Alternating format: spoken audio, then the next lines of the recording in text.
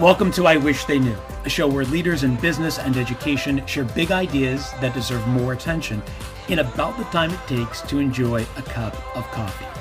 I'm Joe Hirsch.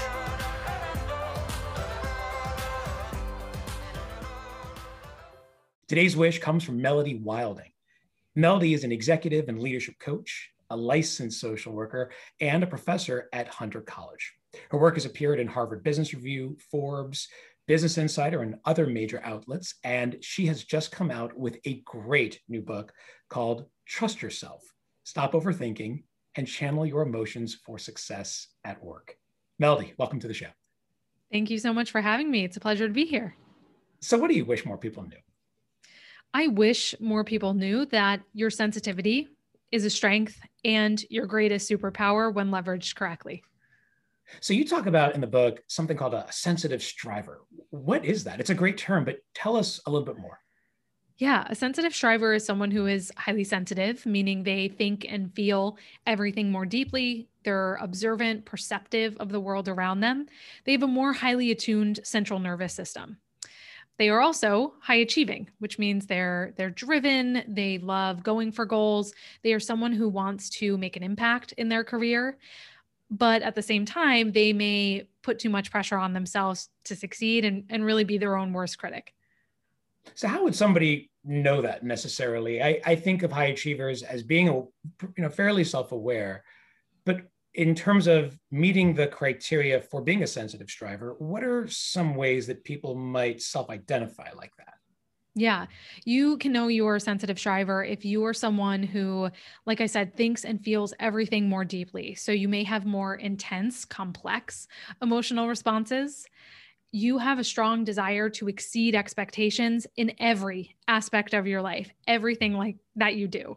You are determined, you push yourself to achieve goals. You are kind, compassionate, and empathetic to others. So this sounds like someone I'd like to hire. That's exactly right. Yeah. So how come people may sometimes feel inhibited about these parts of themselves? Do people, in your experience, try to disguise rather than disclose these aspects? That's a great way to put it, disguising rather than disclosing. And absolutely, we're taught that sensitivity equals weakness, right? It's not something you want to be, which is exactly why I want to use this term sensitive striver to really rebrand and take back that word sensitivity as a strength. And so all of us, certainly as someone who is a sensitive striver myself, grew up being told, why are you so sensitive? Stop taking things so personally. You're so high maintenance, right? Why are you so affected by everything that goes on around you? Can't you just get over it? And so as a result of that conditioning and those messages, we bury it. We try to hide it. And my own story is that I hid my sensitivity and really tried to squelch it so much that it led me to a severe burnout. And I think that's what happens when you try to be inauthentic and disguise who you are, that it creates this inner war. It takes so much more energy rather than leaning into those natural strengths, those innate capacities that you have. And really, that takes so much less energy to just be who you are very naturally. So is it just a question of showing up at work and being more authentic, or are there specific strategies or steps that you would encourage sensitive strivers to take to embrace that part of themselves and to show it fully to everyone around them? Yes, absolutely. Because as sensitive strivers, we're not given the tools to understand our sensitivity and to leverage it correctly. And what ends up happening is that many of our qualities, for example, are thoughtfulness. We are deep thinkers. We are critical thinkers. But if we don't have the right tools to manage it, can become a hindrance, can lead to overthinking, worrying, rumination. And so in the book, I actually provide a framework for breaking down and understanding your qualities as a sensitive striver and really beginning to map where you are most in balance versus out of balance.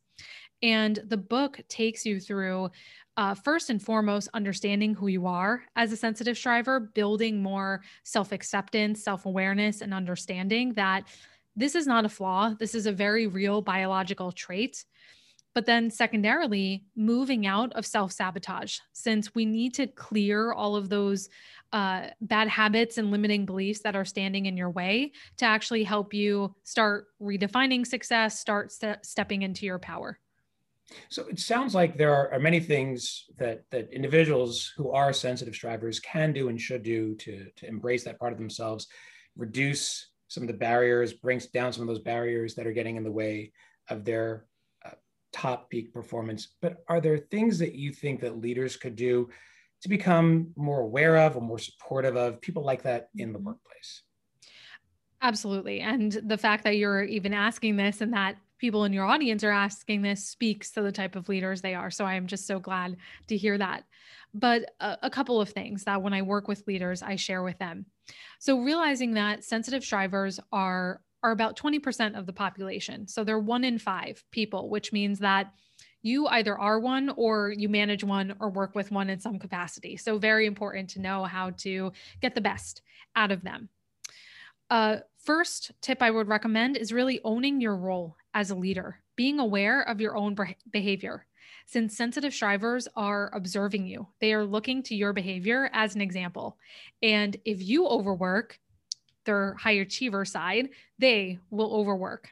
So making sure that you are setting the right example in terms of taking your vacation, being authentic and vulnerable, showing them that you don't have all the answers all of the time, because these are people who are very much perfectionists who struggle with imposter syndrome. So if there is a dynamic in the workplace and in the team that it's not okay to speak up unless I have the exact right thing to say, they're not going to. So really being the one to set that tone that it's okay. And these are people who will not use that information against you. So that's the first thing I would say. Nice. The next is making more space for deep thinking. Sensitive strivers are people who need time for reflection. They need time for processing. That's part of our superpower, is we're more attuned to the environment. We take in more information. We process that information more deeply. And if given time for deeper reflection, that's where our original thinking, that's where our ability to spot nuances or anticipate eventualities, see new business opportunities, unearth roadblocks that may, and gaps that may save valuable time and money. So really making sure that you are giving people opportunities for periods of do not disturb time. I have leaders who have instituted no meeting days. And just being aware that these are people who do not do well with being put on the spot. So in a meeting, offering a prompt and then giving people some time to think about it and provide feedback afterwards. That's how you'll get the best out of them. Yeah. So giving them the space to be able to be reflective, to be intentional in their work, setting the right example for them so that they don't lean too heavily on those parts of themselves that improperly channeled can lead to burnout and other negative forces. And then for the sensitive striver himself or herself, being more attuned to these signals and thinking about how to really apply those strengths in the best possible way. That's exactly right. And asking for what you need, right? Asking for that space and having conversations around, if I give you feedback, what's the way to do that? How do you work when you're at your best? And really having those explicit conversations to set up conditions that work best for everyone. The book is Trust Yourself. The author is Melody Wilding. Melody, thank you for sharing your wish with us today. Thank you so much for having me. Thanks for listening. If you like what you heard, please rate and review the show. It helps others find us. For more ideas on how to communicate with impact, visit my website, joehirsch.me. See you next time.